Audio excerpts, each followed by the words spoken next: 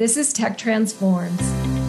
I'm Carolyn Ford. Each week, Mark Sinnell and I talk with top influencers to explore how the U.S. government is harnessing the power of technology to solve complex challenges and improve our lives. Good morning. Thanks for joining us on Tech Transforms, sponsored by Dynatrace. I'm Carolyn Ford. This morning, Mark is not joining us, but I am okay with that because today we're talking to Sandy Carter, and I'm kind of excited to have her all to myself, and you're going to understand why as I read a little bit of her bio here. So Sandy is a renowned technologist, best-selling author, and current senior VP at Unstoppable Domains. She is one of the leading pioneers in the digital business and also a former Fortune 25 business executive and leader focused on helping companies with innovative and digital transformation through culture and technology like AI and Internet of Things. Welcome to Tech Transform, Sandy. Thank you so much, Caroline. It's my honor to be here. How are you? Oh, I'm doing great. I'm here in Scottsdale, Arizona, and the weather is spectacular. The sun is shining, the sky's blue, and we've got so many great things happening. That's excellent. Well, I'm in Utah, so we're in the same time zone. Yeah. All right. Well, let's jump right into it. You have an incredible background. You've been with IBM, recently with Amazon Web Services, and now you're working with Unstoppable Domains. And I would love for you to just tell us your story. Like, what is the journey that you've had with your career, and how did you get to Unstoppable Domains, and what is it?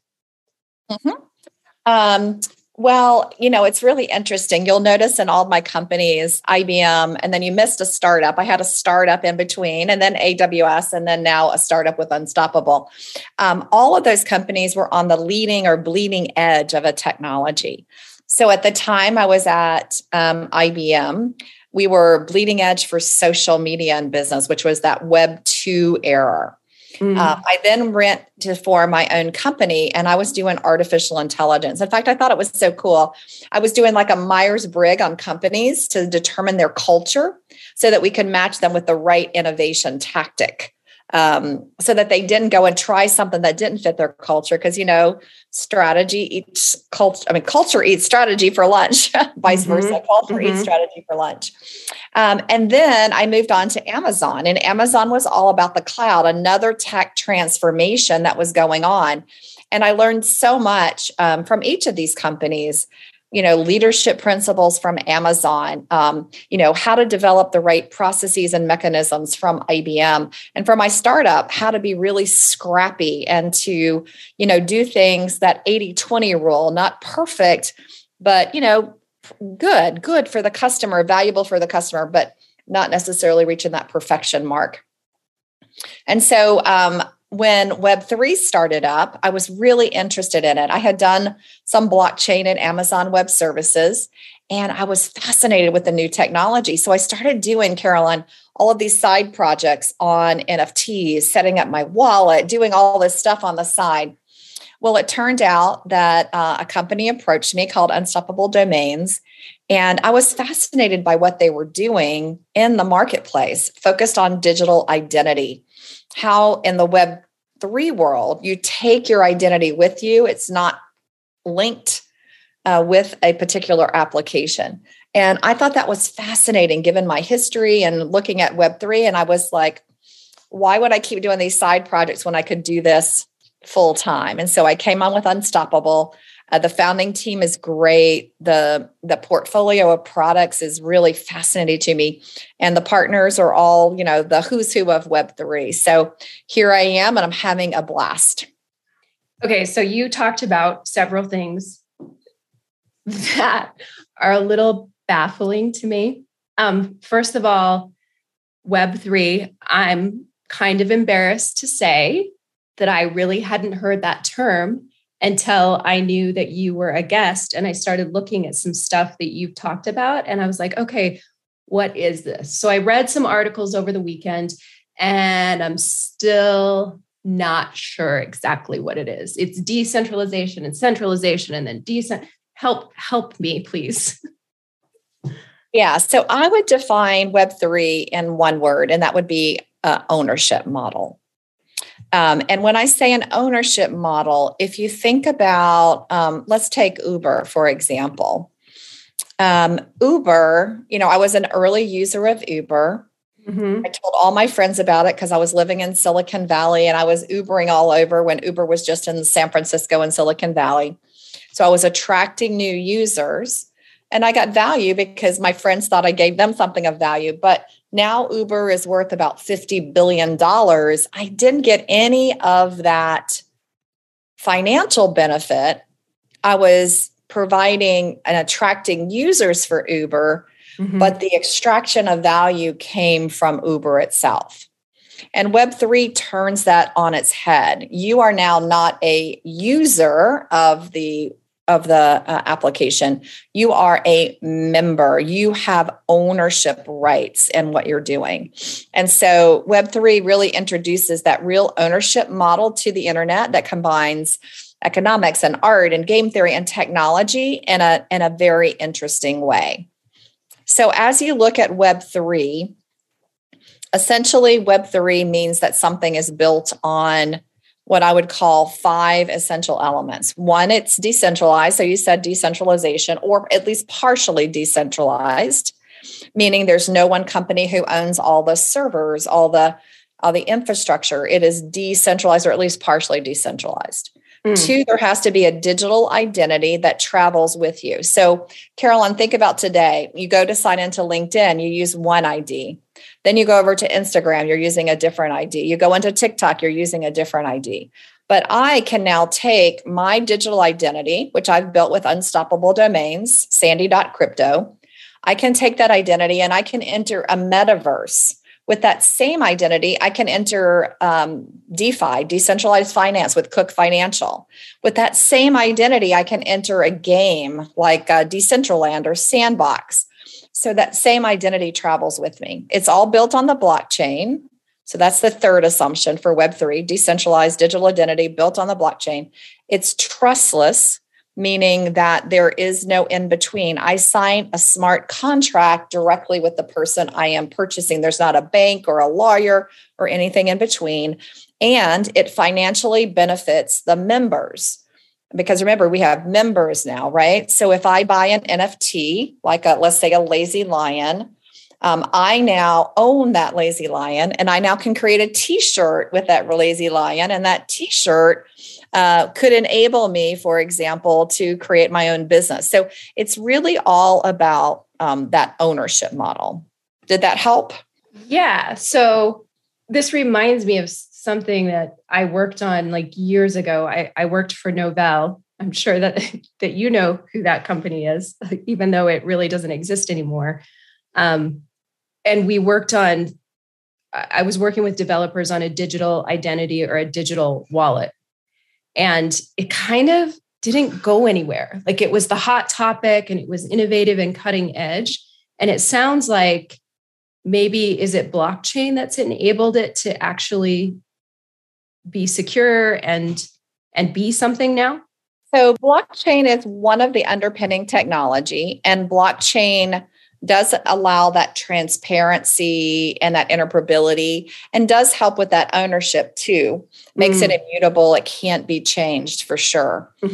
So it is an element in Web3, just like we talked about those 5 elements, right? It's got to be decentralized or at least partially decentralized. You have a transportable digital identity. It's built on blockchain. It's trustless and it financially benefits users. So blockchain is definitely a part of the equation. Okay. So if we were in a Web3 world and Uber's just coming online like it did, when you were an evangelist for Uber, you evangelizing Uber to your friends would give you shares, like you would have some kind of ownership in Uber and you would reap the benefits of this $50 billion company? I could. Yeah, absolutely. So there is this concept of fractional ownership.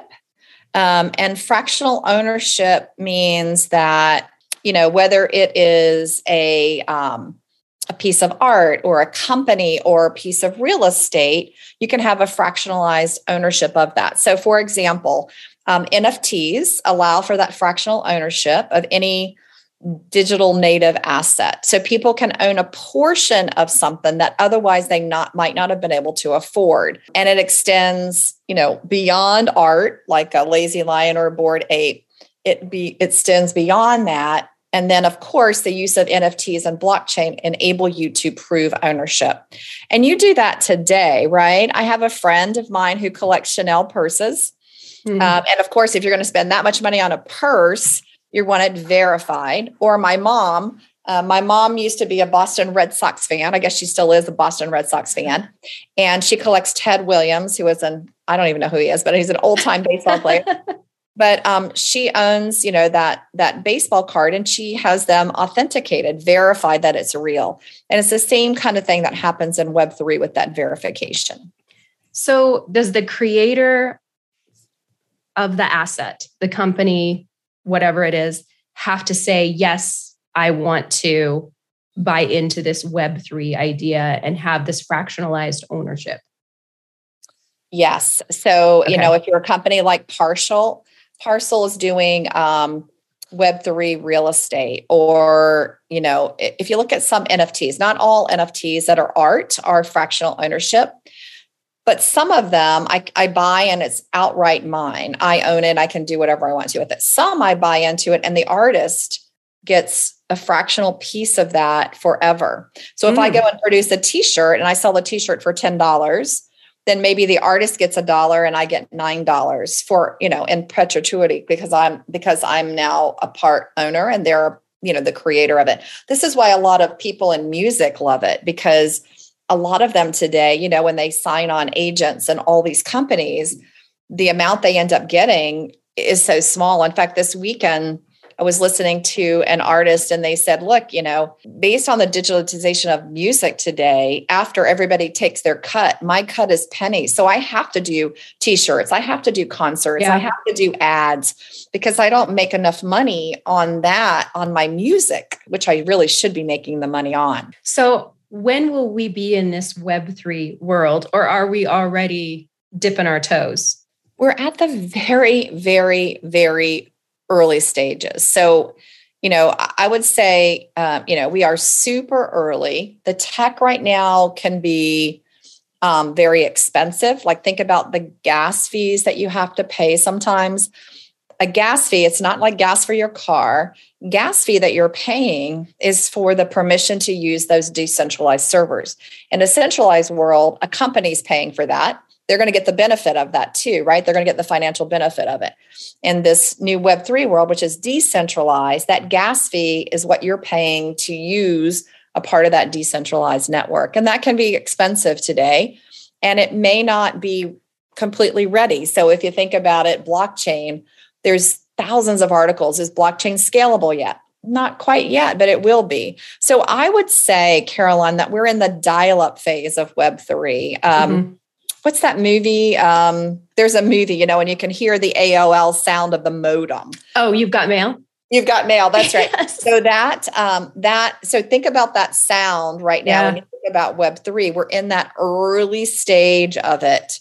Or as someone said this weekend at ETH Denver, they said, we're baking a pie and the pie's in the oven, and you don't want to take the pie out too early because you can't really consume it, right? It's not done. Yeah. We're in that early stage of Web3. And that's why I wanted to jump in early. I like that early stage. I like that chaotic creation for a couple of reasons. I just love the tech. I just consume and dive into the tech.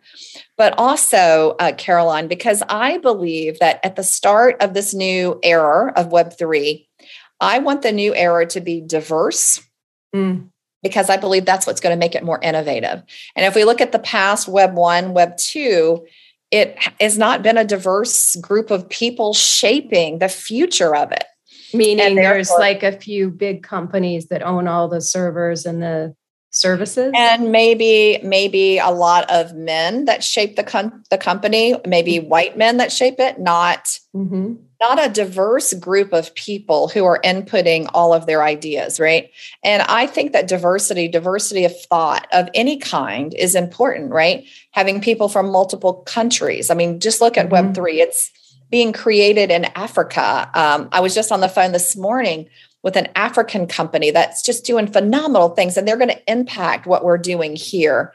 I mean, women are getting involved, not at a fast enough rate, but we're going to try to fix that. I was just speaking with Eman, who started Ancient Warriors NFT collection. He focuses on Black and brown artists. So now we've got everybody coming in early into the pot. And I feel like that pot being mixed up and stirred by so many diversity of thought ideas is only going to make it more innovative and more powerful. As you're talking, I'm thinking about baking a cake and thinking, if you only put flour in the cake, you don't have a cake. And that's the same with these innovations. Without the diversity, you just don't get the cake. Yep. So I love that. I want to ask, before we end, about the metaverse. We got some advertisements, some creepy ones, kind of, to be honest, with the Super Bowl around the metaverse. When I think of the metaverse, I think about things like Ready Player One, where I'm an avatar, or even, there was a movie with Bruce Willis, I think it's called Surrogate, where like they themselves, have you seen that? I have, yep. Yeah. So they physically never leave their house. They have a replica of them that they control from a console. So these are the kind of things I think about with metaverse. And then last week I was sick, and by the end of the week, I wasn't sick enough not to take a meeting, but I was still sick enough that I looked like I'd been chewed on by wolves. And so I didn't want to get on video, but I thought, what would be super awesome is if I could do a metaverse meeting and I could go like with the perfect outfit and the perfect hair and show up as my perfect self. So these are the things that spin around in my head with metaverse. And I would love to hear actually what the metaverse really is from you. So it's simply an online digital environment, and you are inhabiting that new land as an avatar. You access it through virtual reality or on augmented reality. A lot of gamers are already doing this today. Mm-hmm. If you think about the metaverse, but I like to think about the metaverse in terms of layers. Maybe it's from my tech background. So I see Web3, that decentralized access, that ownership model being kind of the base or the foundation of a metaverse.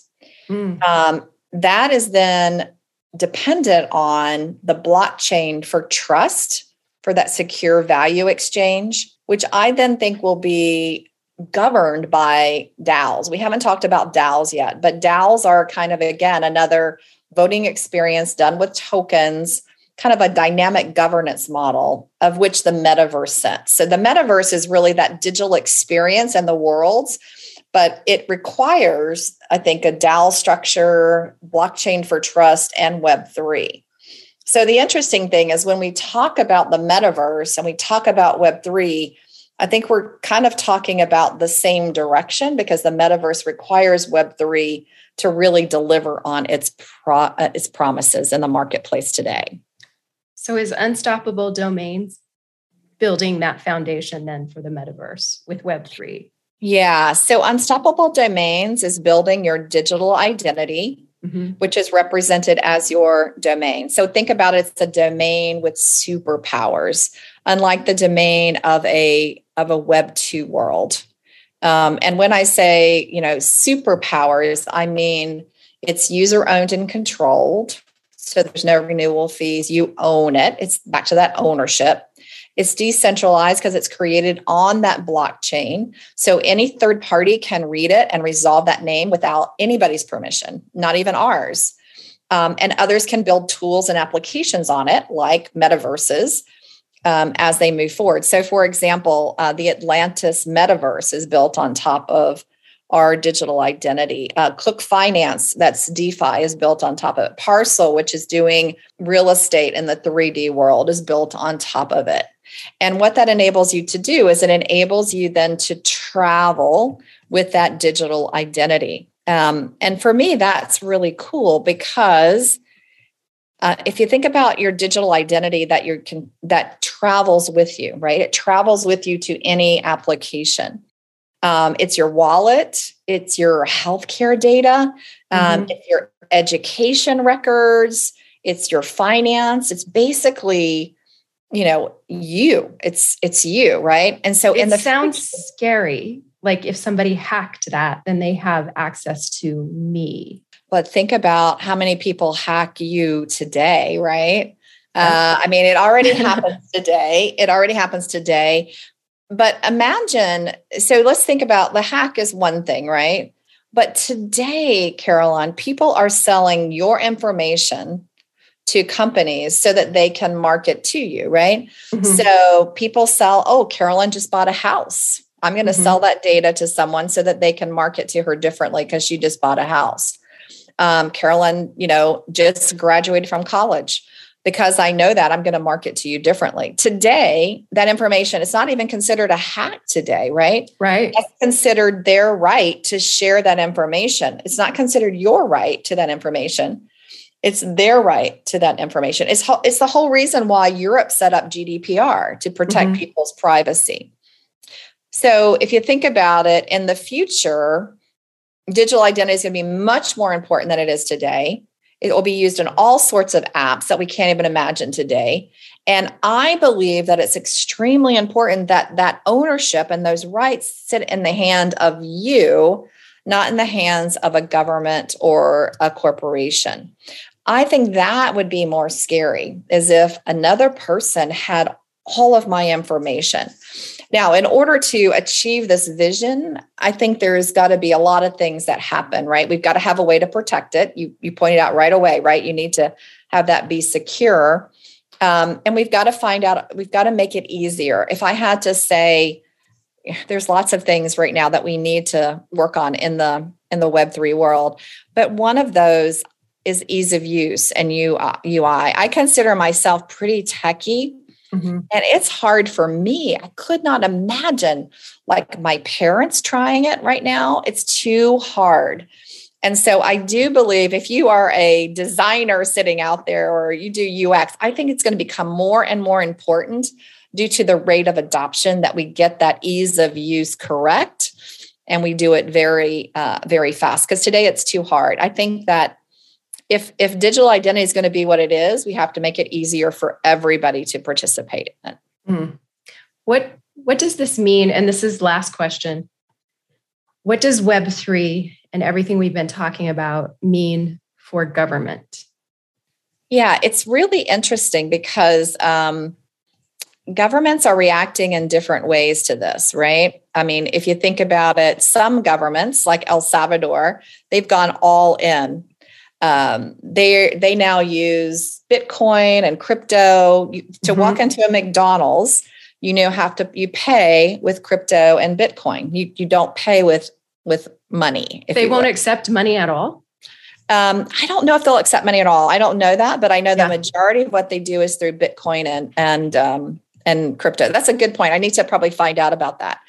And then you hear, I don't know if you heard, the city of Miami wanted to be declared the first crypto city in the U.S.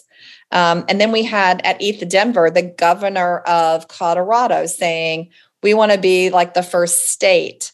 And so you hear this all over the world, right? Countries and cities and states wanting to be known for this. But I do believe there are some challenges for governments today. They need to catch up a little bit. I think it would be great for them to establish a vision to foster this decentralized digital infrastructure. I didn't say manage or regulate. I said to foster this digital infrastructure and to embrace this multi-shareholder approach to how you govern and how you do regulations through tokens or this fractionalized ownership. I do think there needs to be some sort of targeted risk calibrated oversight for different Web3 activities, because, there are, in any new space, there are going to be people who misuse the technology.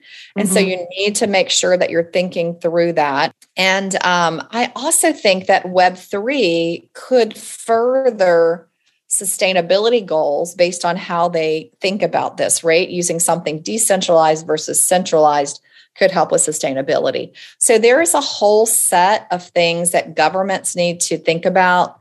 When I worked for Amazon Web Services, I had the pleasure and the honor of working with many public sector companies, organizations, groups. And I do think that this would be a great time for those agencies and groups to really jump in and see how they could impact this in a positive way. Again, not strictly regulating it, but jumping in a very positive way as well. The vision that you've painted for me makes me feel like embracing this is going to be right in line with the latest executive order around the user experience.